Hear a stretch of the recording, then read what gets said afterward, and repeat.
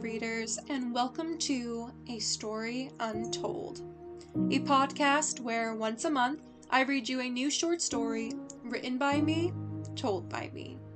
My name is Caitlin Witten, and I am incredibly happy to have you here and listening. So let's get to it. This month's short story is going to be a little different because we are going to be doing another novel preview. Today's novel preview is going to be a mystery romance, and it is called Where He Went. This is a novel I am currently in the process of writing, and I hope you guys enjoy this little snippet. Where He Went by Caitlin Witten. Laying in bed, drifting off as I feel his hand brush against my face. I quickly force my eyes open to find my bed empty. I sit up and look around to find that I am completely alone. It was all in my head. Again. I whisper as Chester, my Bengal cat, jumps up on the bed and walks over to me, begging for pets. At least I have one consistent man in my life. I laugh half-heartedly. Just don't you go disappearing on me now too, Chester. It had been 2 weeks since I had heard anything from Jeremy. After 4 months of dating, I had expected at least a breakup text. But no, he just disappeared. To be ghosted after 4 months, I thought to myself. That is a new record low. I slowly climbed out of bed and got to my feet. Not wanting to move, but needing to start my day. Having a meeting with a new client for a commission piece at 9 a.m. on a Saturday is never fun. I always find it hard not being able to sleep in on the weekend, but lately, I have been having to drag myself out of bed. Running late and possibly losing a client was the only thing getting me moving. I slowly made my way to the bathroom and looked in the mirror at my disheveled state. Hair piled up in knots, makeup smeared from the day before, and dark bags under my eyes from the lack of sleep. I jumped in the shower and quickly erased the evidence of depression, coming out of it as a brand new woman. A business lady. I quickly went through my after-shower routine, starting with facial products. Washing my face, putting on some under-eye cream, spot cream, vitamin serum, and a tinted moisturizer. After I finished my facial care, I moved down my body. Lotion, deodorant, perfume, and lastly, brushing my teeth. I stopped at a little cafe on the way, Hope's Dreams. It had become a regular place for Jeremy and I to meet up on our way to our jobs, a little part of our morning routines that we shared. Today, I opted for the drive-thru, having not seen him here in weeks, and now not wanting to run into him. It was strange not seeing him every day, but I was finally getting used to it, and didn't want to ruin it all, now with a possible run-in. After I picked up my coffee, I rushed over to my little corner office in the middle of Seattle. It was one of the smallest and least popular buildings in the city, but that was also why I could afford it. Good morning, I cheered to my assistant Wendy as I made my way into the office. Finally, you're here. Your new client has been here for almost 5 minutes, waiting in your office for you, she said urgently as she ushered me into the room. I am so sorry for your wait, I began as I made my way over to my desk. I thought our appointment was at 9. I apologize for the inconvenience. It was at 9, but to be on time is to be late, a tall brunette woman said sternly as she looked up and down me. You should do, she said as she took a seat. I looked over at Wendy cautiously before sitting down and pulling out a notepad. So, what is the piece you would like commissioned? I asked, getting straight to business. A portrait of a family member. I've heard that you might know him. Jeremy Watkins? She asked, and my stomach dropped. This was the first time anyone had asked me about him after he ghosted me. I mean, sure, the barista had asked why I was getting coffee alone, but other than that, I hadn't heard his name in weeks. Sure. Do you have a picture reference? I asked, trying to keep my cool and keep it professional. I'm pretty sure you already know what he looks like. But here, she said, as she slipped a little wallet-sized picture out of her Prada bag. Thank you, I said softly as I looked down at the picture in my hand. I expect it by tomorrow, and we'll pay double. Anything later, and the fee drops, she added sternly as she stood to leave. Wait! What size and style would you like? I asked, rushing out after her. It's my son. Just paint him as is, and make it good, she said coldly as she rushed out of my office. Wow, she seemed pleasant, whispered Wendy as we both looked after her. She's Jeremy's mom, I replied, dumbfounded. What? The ghosted after 4 months, Jeremy? She asked, just as surprised as I was. Yep, that's the one, I said dryly. And she barely gave me anything to go off of. Just paint a picture of my son. What does that even mean? Realistic, subtle, and from hell? Wendy smiled at me. I gave her a chuckle before slowly making my way back into my office to sketch up a first draft. It's just so strange, I said to Wendy as she leaned against my desk as I sketched. She acted so demeaning, like I had done something to him or hurt him in some sort of way. Well, that's ironic, whispered Wendy as she passed me a light charcoal pencil. She knew about me. Why tell your parents about someone and then ghost them? I asked as I finished up the shading around his nose. I don't know. Maybe he just met someone else or found out you're such a workaholic and he couldn't deal. She chuckled as she nudged me. Probably just met someone else. He said he liked my art. I smiled softly, then remembered the past 2 weeks and turned back to a straight face. He doesn't deserve your smiles, I thought to myself. After I finished the first draft, I made my way home to my tiny flat with the canvas. I had made a deal with the owner of the building that I would pay extra to use his garage as a painting studio. It took some convincing, but he had agreed. Making my way into the garage, there were paintings everywhere. Some scraps, some commission pieces waiting to be sent out, and some just passion pieces. I quickly got to work on painting Jeremy's portrait, trying my best to stay on task and out of my thoughts. I got halfway done when I couldn't stand to stare at his face anymore and went out for dinner. I walked down the street to my favorite sushi place and placed a to-go order. It's due tomorrow. You need to get back to work. No, I need a break. I will finish in a little bit, I argued with myself. I couldn't stand not having a piece done on time, especially with the chance to make double my usual profit. After grabbing my order, I quickly rushed back to the studio, scarfed down my food, and got back to work.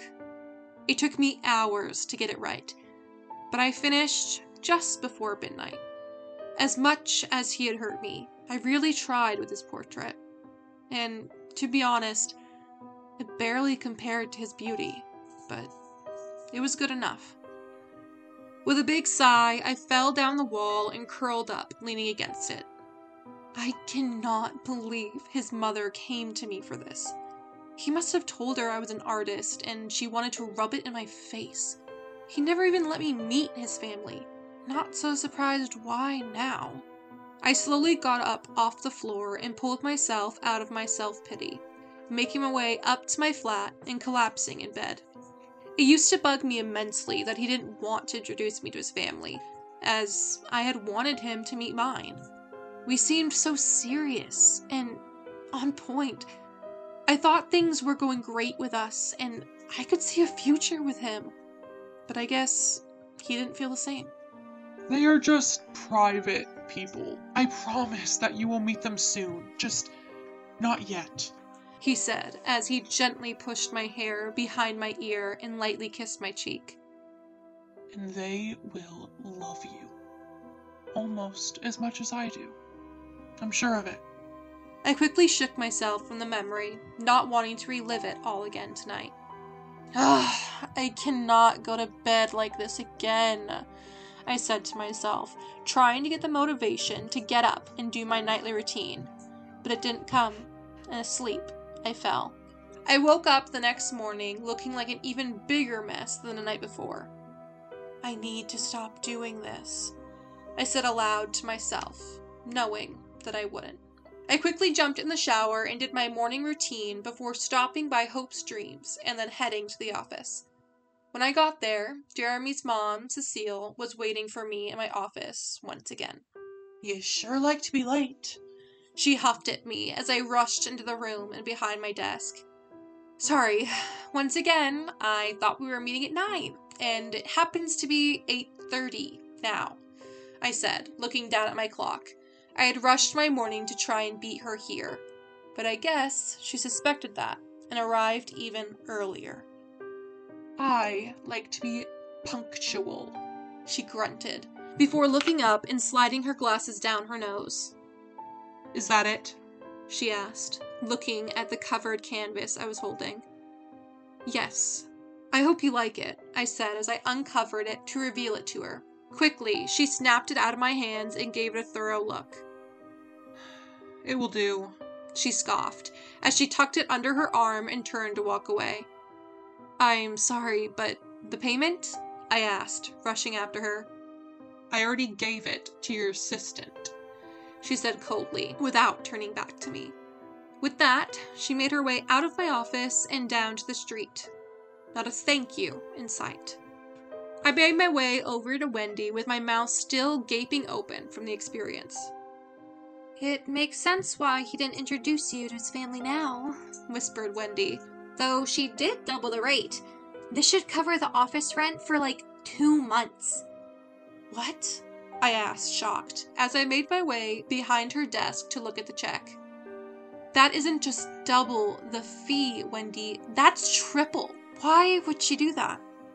Maybe she knows how good you are? Wendy guessed, holding me the check. I don't know. Either way, something seems up, I said dryly, making my way back to my desk with a big sigh. What is this lady up to? I asked myself as I stared down at the check. What if it bounces? Maybe that is what this was all about. One last thing to get back at me with from Jeremy, since ghosting me apparently wasn't enough. One thing is for sure, I am never painting that guy again, no matter the payout, I thought, as I pulled out my phone to quickly try and mobile deposit the check. Denied. Great, I sighed. Wait, it's too large to be mobile deposited. I guess I'll make a trip to the bank on my way home. Quit talking to yourself. Clients are going to think you're crazy, yelled Wendy from the other room with a chuckle. After a short day in the office, I made my way to the bank. To my surprise, the check cleared and was posted to my account. I instantly called Wendy after getting back to my car to tell her the news. It was real, Wendy. The check deposited, I cheered. That's crazy. His family must be loaded, she giggled. It just makes me question her motive for it all. Why come to me? I asked, mostly to myself, lost in thought. Because you're amazing, that's why. Stop thinking about it and just be happy. It usually takes us a month to make that much, Wendy cheered back to me. Yeah, you're right. I'll try and let it go, I answered quietly before hanging up the phone and making my way home. Try I did, but I just couldn't let it go. The questions just wouldn't leave my mind or let me sleep. I spent the night researching Cecile Watkins and was surprised to find out that she was the wife of a governor, making Jeremy the governor's son. Strangely, he told me his father was a businessman, into law or something, not politics. As the night went on, the story just kept raising more questions. Why did he lie about his parents' jobs? Did he think I was using him for his money or something? I asked myself. I don't understand. If he lied to me about so much, why did his mother know about me? It didn't make any sense, but I promised myself I would get to the bottom of it. After realizing it was almost 3 a.m., I shut my laptop and made my way to bed. Snuggling up to Chester, I slowly drifted off to sleep in a deep, dark blackness. Suddenly, I felt a hand graze my face, and I opened my eyes to see Jeremy sitting at the foot of my bed. I'm sorry I lied to you. I know I shouldn't have, but I was protecting my family and myself. It was the only thing I lied about, April. I promise. I love you. I sat up to reach out a hand for him when he disappeared, leaving just Chester and I on the bed. I woke up the next morning and concluded that it was just a dream, just like the last. It was just my unconscious trying to console me by telling me what I wanted to hear. Nothing like a dream to wake you up to reality. That was Chapter 1, The Ghost That Haunts Me, from Where He Went by Caitlin Witten. I hope you guys enjoyed this novel preview, and I can't wait for you to hear next month's short story. Feel free to contact me via email or Instagram with any requests or comments, sending all of the happiness, love, abundance, and calming energy your way. And as always, thank you guys so much for listening. Stay blessed, stay hungry, and stay wonderful. Bye!